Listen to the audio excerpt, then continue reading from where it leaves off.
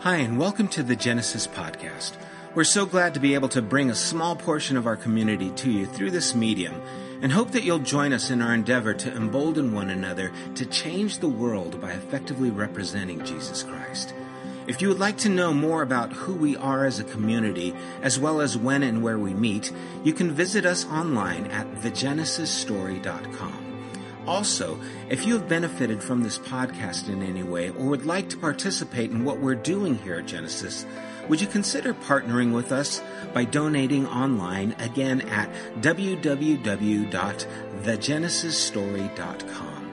There you can select the giving tab and how you would like to contribute to the general fund or even to the building fund.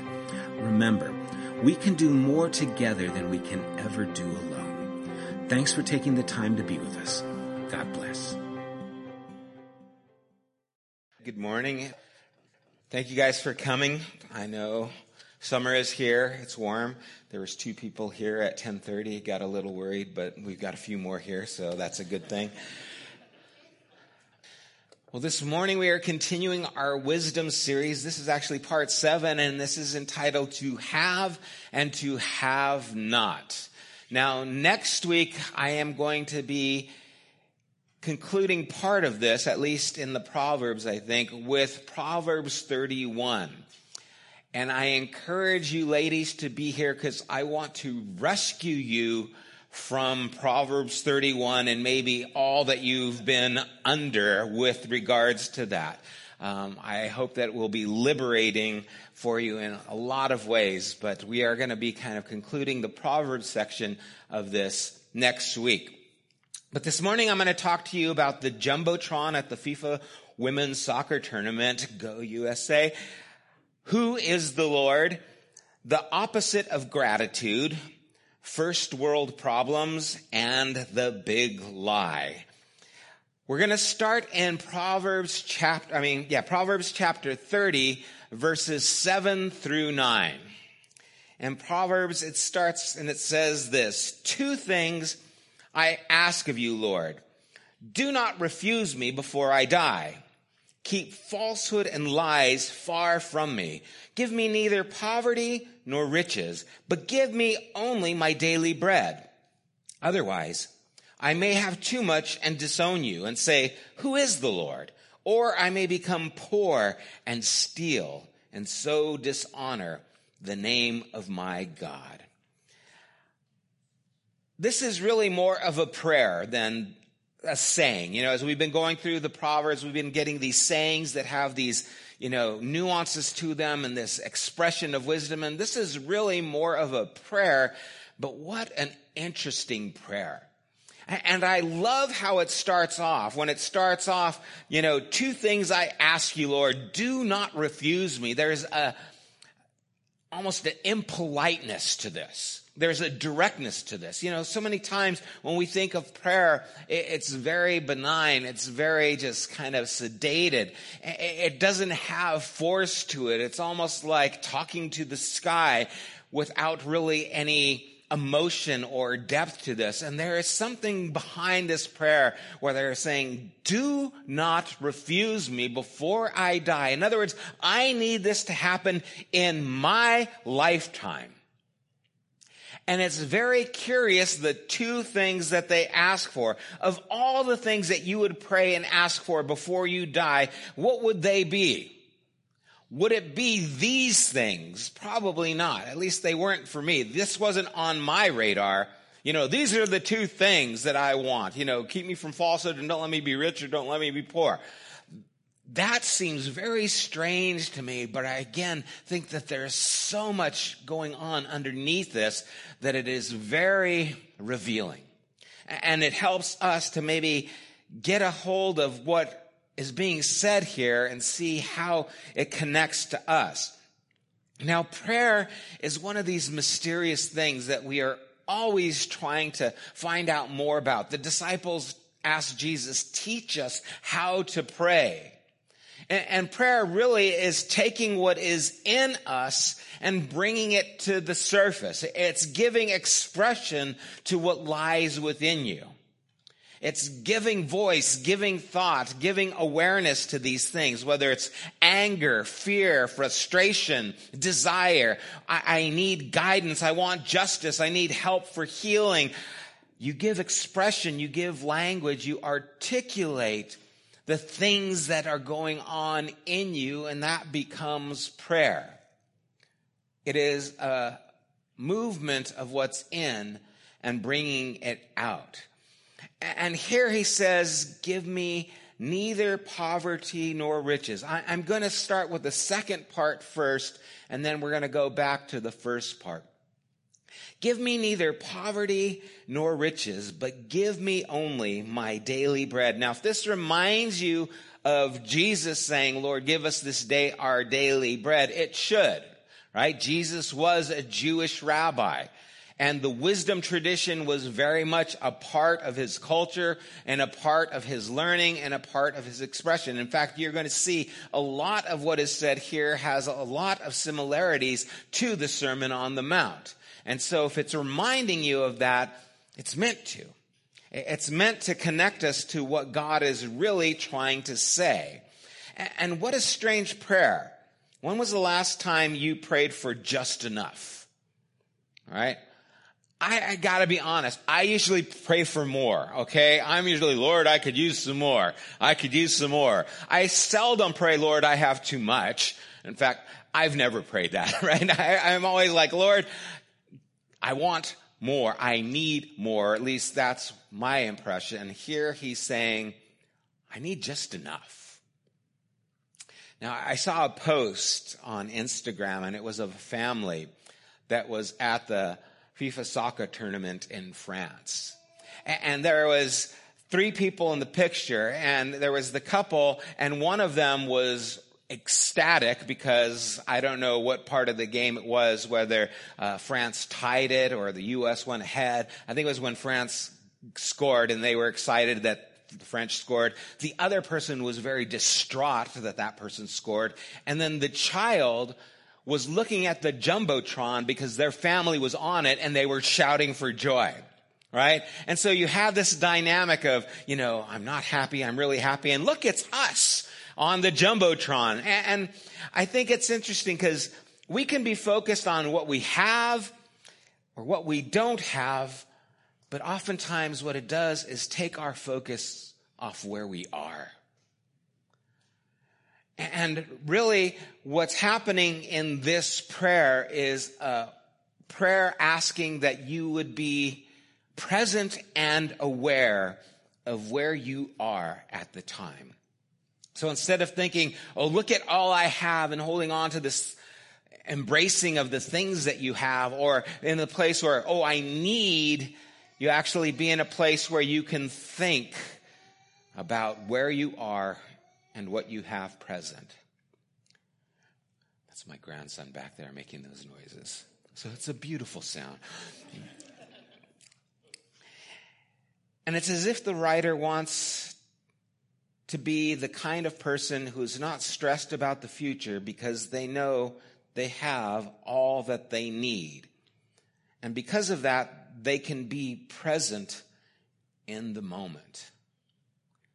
I wonder how much of your stress and your worry is really about what's going to happen instead of what is happening. I would wager that if you are concerned about something, if you are stressed about something, it's probably something that is going to happen and is not something that is actually happening right now. You can be worried about, finances and having enough money to make rent that's due tomorrow, next week, whenever. But usually it's not what's happening right now. And so we start thinking more about what's going to happen instead of being alive and present right now. And I think this is more important, right? Being present is more important than having. It's more important than not having. It is actually being aware of where you are and living fully there. And when we're worrying about things, most of the time, the things that we are worrying about have no effect on us at the present except their ability to make us worry. And so we're giving power to something that isn't here because we're worried about when it comes. And what would happen if, as Jesus said, don't worry about tomorrow, today's got enough on its plate? Right? Look at the birds of the air. They don't sow, they don't reap, and yet your Father takes care of them. Won't he take care of you? So don't worry about those things. Seek first the kingdom of God, his righteousness. All the other things will be added to you. Again, there is this presence that we are to be aware of God having in our lives. And it's curious what he says. Otherwise, the reason I don't want too much or too little, he says, otherwise I may have too much and disown you and say, who is the Lord? Or I may become poor and steal and so dishonor the name of my God. Now, you could connect this to and lead us not into temptation, right? Lord, lead us not into temptation, but deliver us from evil. It's very similar. I could have too much and say, who is the Lord? I could have not enough and dishonor the name of our God. And there's history behind the words that are being used here. When the writer says, Lord, and the name of my God, he has something very specific and clear in mind. And many of the English translations where it says, who is the Lord? It'll be a capital L, capital O, capital R, capital D. And this was a name that the Hebrew people had given to their God. Now, when we use the word God, it has such a broad meaning, or it can, or it even should. I mean, what do we mean? People have been trying to name the divine since the beginning. I mean, even kids think about God, and then they will ask ultimately, well, if God made everything, who made God? Right? Because they're wanting to know, well, what's going on? And really, if you were to ask who made God, well, we did. Now you think, whoa, wait a second, what are you saying here? It's we gave a name to give expression to something that we cannot fully understand, and so we have to give it some kind of meaning. Because the definition of God is that of which there is nothing greater. Right? So there is something behind this, and God is what's behind everything.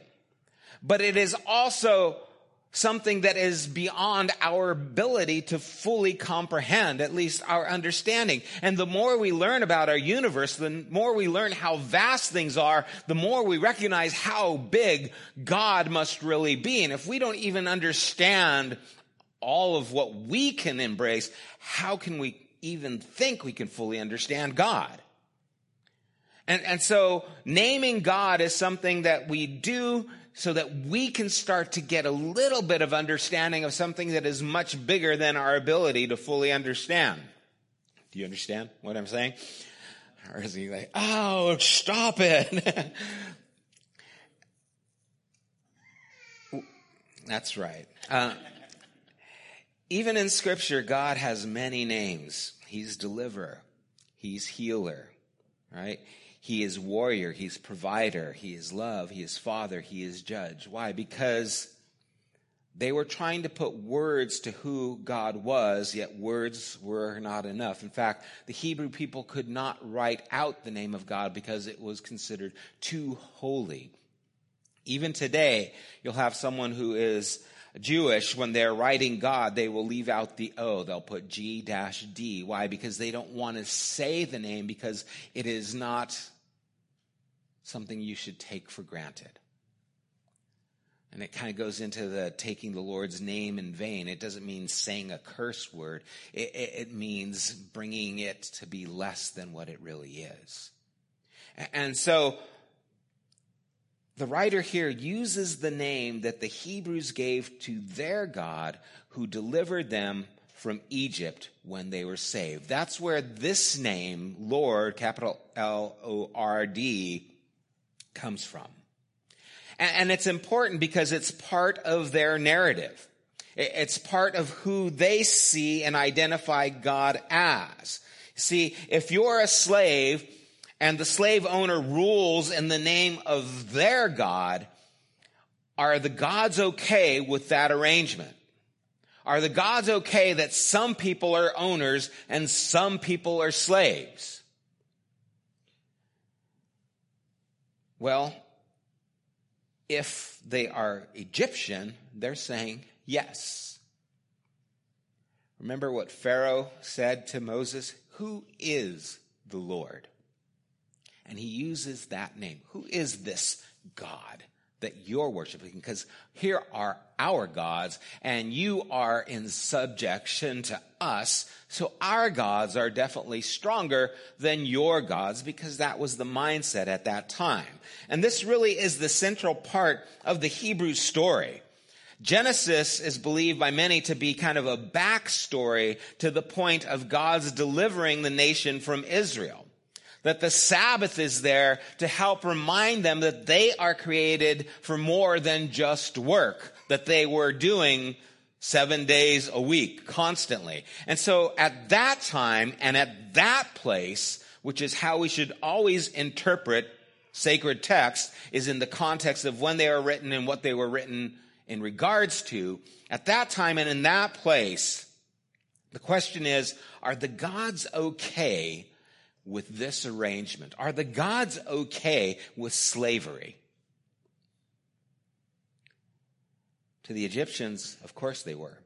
Our gods have arranged for us to be in power, for you to be our servants.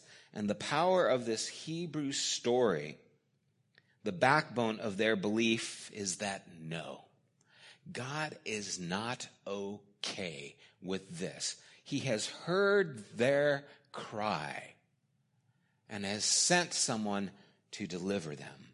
This is not okay. The situation is not all right. And that, by the way, is why there is that battle between the gods that takes place in Egypt, where all those plagues that take place are actually the gods that the Egyptians worshipped. What's going on there? The story is to confront this dynamic. These gods think that they can be over us and enslave us. This God says no, and this God is going to prove himself superior to these gods. And so that story informs what is being expressed here when he's talking about remembering the Lord, remembering that God, the God who has delivered them from slavery. This God is this Lord, is the God of the oppressed. And so this name carries with it that power.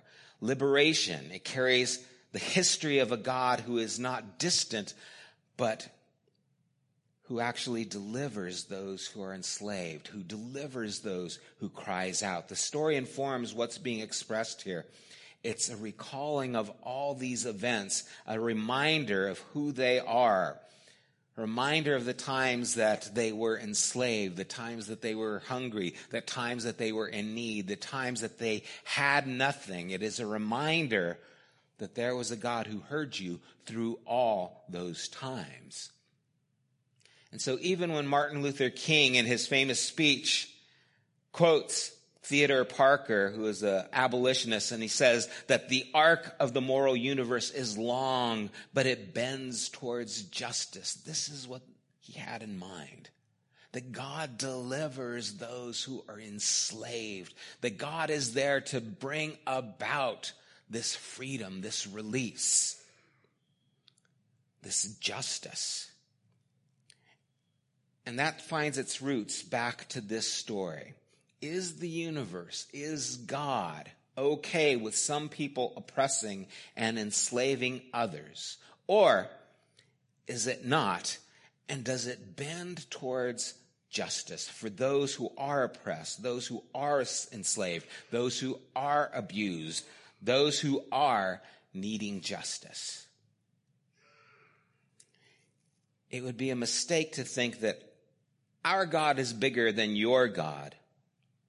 Our God is better than your God without understanding that this God, this Lord, hears the cry of all who are oppressed, all who are in a place of injustice. That it's not something that we can own, that it's not a God that becomes ours, that it is a God who is beyond us, who is greater than us, a God who we need to recognize beyond ourselves. Otherwise, I may too have too much and say, who is the Lord? You see, he's saying, I don't want to be like Pharaoh. Pharaoh said, who is the Lord that we should listen to him? He says, I don't want to have so much that I say, who is the Lord? What? Who is the Lord that I don't really need him? I don't want to be in that same place. I may, if I have too much, forget that what I have is a gift. It's a gift of your goodness. It's a gift of your grace. I may lose my sense of gratitude. I may forget where I am. I may see myself in a place of possessions are what define me, instead of life as something that comes from you. I may lose that gratitude. And the opposite of gratitude is entitlement. When you think you deserve it. When you think you deserve all this stuff. You deserve this success. You deserve this wealth. You deserve to have this life. You deserve these things. It's an idea of you're owed rather than you're awed. Right? I'm owed these things rather than I'm in awe of the God who provides anything. And that's a huge difference, right? Awed is when you're overwhelmed with what is. Awed is being present. It's jumping for joy because you're on the Jumbotron, right? It's being aware that, look what's happening right now. I can be present and I can be in awe of it. Did you guys see the sunset last night? Oh my goodness. All right. Walked outside and it was like the sky is just on fire with purples and pinks and reds. And it was in awe. See, or I can feel that I'm owed things. I'm owed a life. If I get too much, I might lose that sense of connection to the source, to God. Lose that connection to what God has done. And I forget my liberation. I forget why I'm rejoicing. And this is something that happens. It happened with Solomon. Right? Solomon inherits this kingdom from David. And he builds this kingdom and he builds this elaborate, temple for the Lord. And then he builds even a bigger house for himself. And to build his house, he enslaved people, even enslaved Hebrew people. Solomon became like Pharaoh, where he started obtaining things for himself. In Deuteronomy 17:17, it's talking about, hey, when you have a king, and it's talking about this, knowing what is going to happen, because they're writing after the fact, he must not take many wives. Solomon had a lot of wives. Or his heart will be led astray. He must not accumulate large amounts of silver and gold. But that's exactly what Solomon did. And pretty soon it was all about his power. It was about his success. It was about what he had. The wisdom writer sees the peril of wealth and the entitlement mentality that thinks it deserves more and forgets who they are. You're enslaving these people. You have forgotten who the Lord is. The Lord who delivered people. And now you're enslaving people. And the scriptures are very subversive in their writing. The prophets were there to bring about the awareness to the things that the leaders were doing that were unjust. They were there to cause conflict to where they were at compared to where God wanted them to be. And so they would say, get rid of your sacrifices. Do I want your sacrifices? No, they're abomination to me, says the Lord. What the Lord desires is a sacrifice of a contrite and broken heart. God cannot deny that. Oh, all your other things, they mean nothing to me. I am the Lord who hears the cry of those who are being abused. You know, we often joke about our luxuries, right? We call them first world problems. You know, the dishwasher's broken. Oh man, I've got to wash the dishes by hand. First world problem. The air conditioner's out. Oh my gosh, it always happens at the worst time. It's terrible. It's so hot right now. First world problems, right? And these are all luxuries. We don't recognize that most people don't have air conditioning. That so many people don't even have running water. Right? Let alone a dishwasher. Let alone hot water. Right? I've been to Mexico and Haiti. Sometimes there is no hot water. And you just take a shower and whatever. Sometimes there's no water. Right? You turn on the faucet and this little trickle comes out and like, okay, guess no shower today. You know, even though it was 100 degrees and humidity was 100%, it's like, that's just how it is in so many places. And we are staying in one of the nicer places. Right? These are luxuries and we forget about these things and we develop anxiety. Oh man, I can't believe the air's out. And we're so worried about that and we got to get this fixed. And anxiety develops when we lose touch with really what's happening, the present. Those luxuries, those first world problems start to steal our presence, our focus, forgetting how far we've come and all that we have. Whatever difficulties have been in your past, whatever things are going on, you have made it to this place and you can be thankful. You can still be thankful if you have water. You can still be thankful for the things that you do have. Where riches can lead us to be forgetful. Who is the Lord? Poverty, on the other hand, can lead us to be desperate. My desperation can lead me to desperate things that would dishonor the name of the Lord. See, again, it's connected to the name. It would lead me to dishonor who you are. And so the desire is, I don't want to have too much and I don't want to have too little. How many times have we made foolish decisions because in haste we felt desperate? Oh, I got to do something. And we did it. And if we would have just waited, it would have been better if I would have taken my time. But in panic, I worried and I did something that I shouldn't have. I made a decision that wasn't wise. And now what strikes me is that there is no guarantee to what will happen. You're not guaranteed you're going to have a lot. You're not guaranteed you won't have a little. Again, this lead us not into temptation, but deliver us from evil. Really, Jesus was saying there's going to be trouble. Help me through the trouble. There's going to be difficulty. Because deliver us from evil is not just moral evil, it's difficulties, it's struggles. Help me through the struggles that I may encounter. Help me through the times when I go through lack.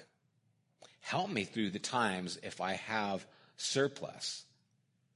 Now, most of us don't see us as having surplus, right? It doesn't, even when I get a raise, I don't have enough, right? Even when, oh boy, I got an income tax return, it's spent, right? It's like, oh, I know where that money's going.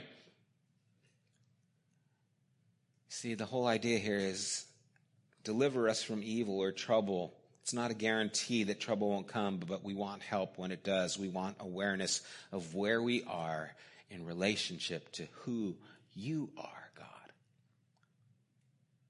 so that the character of God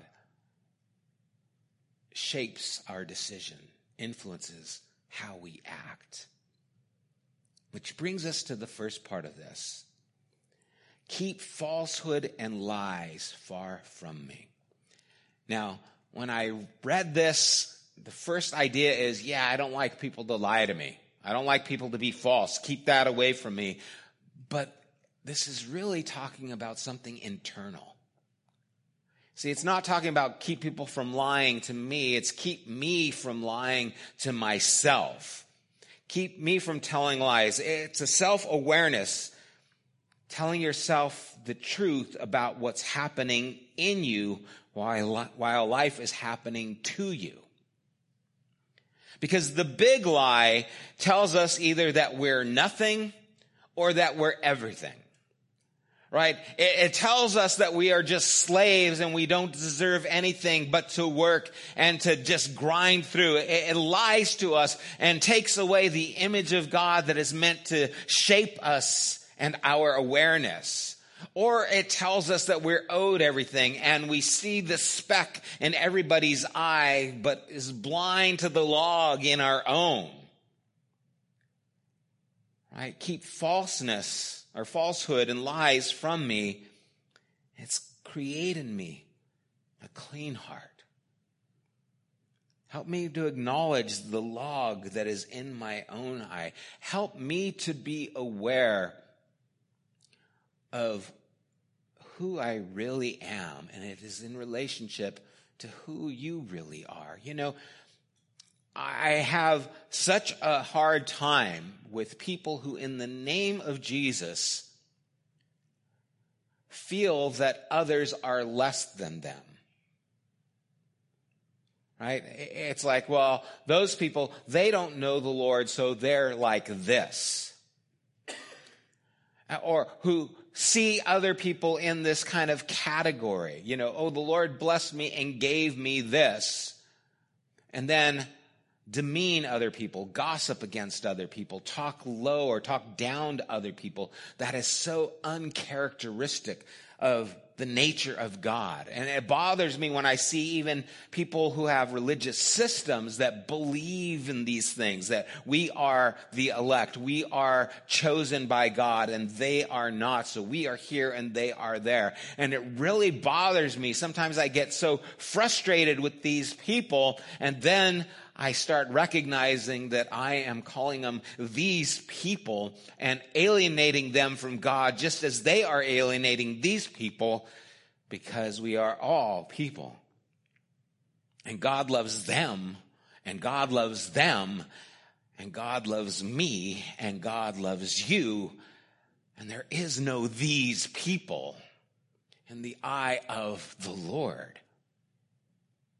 Anyone who cries out to him becomes his people.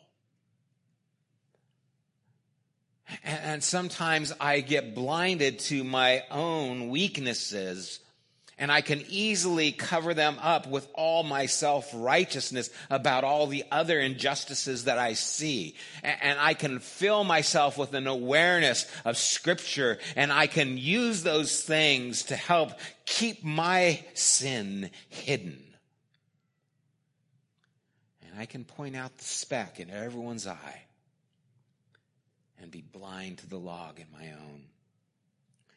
Again, there's so many similarities in this passage to the Sermon on the Mount, and it's not an accident. This is the wisdom that comes from God, that has been from the foundation, calling out to us.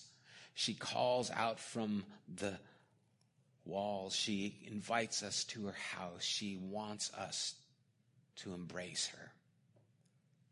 And that wisdom comes from God. And so much of this is about remembering. It's an important part to this tradition. Remember when you were slaves in Egypt. Remember when the Lord brought you out. Remembering is the connection to the reality of where we are. Remember how you were here. Remember that you got through that. Remember God has brought you here. Remember so that you don't worry about tomorrow, because he was faithful then. He will be faithful today. He will be faithful tomorrow. But if my fear, if my worry, if my anxiety starts to dominate my conversation and what I think is I need more, then I am blind to what I really need. Even in recovery, it's such an important part to recovery that they give chips out to you. 30 days sober. 1 month sober. Well, 1 month is 30 days. 1 year sober, right?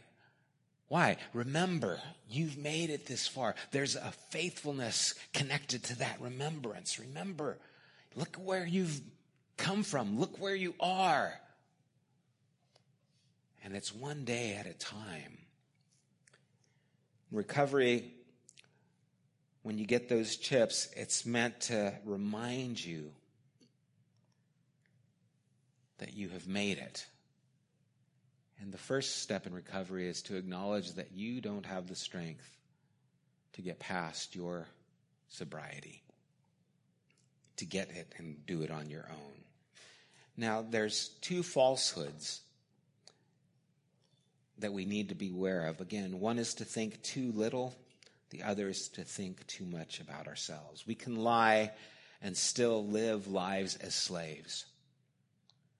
We can lie to ourselves and still live as if we do not deserve the freedom that God offers, and not recognize that just as God sent Moses to deliver them from Egypt, he has given us Jesus to deliver us from sin, from death. Or we can think we are entitled and become like Solomon, believing we are entitled to get whatever we want, even at the expense of those in the world around us. And so keep falsehood from me. Otherwise, I will forget who I am, and I will forget where I am. And so this prayer is really an awareness to be present and to invite God's guidance where we are right now. Let's pray.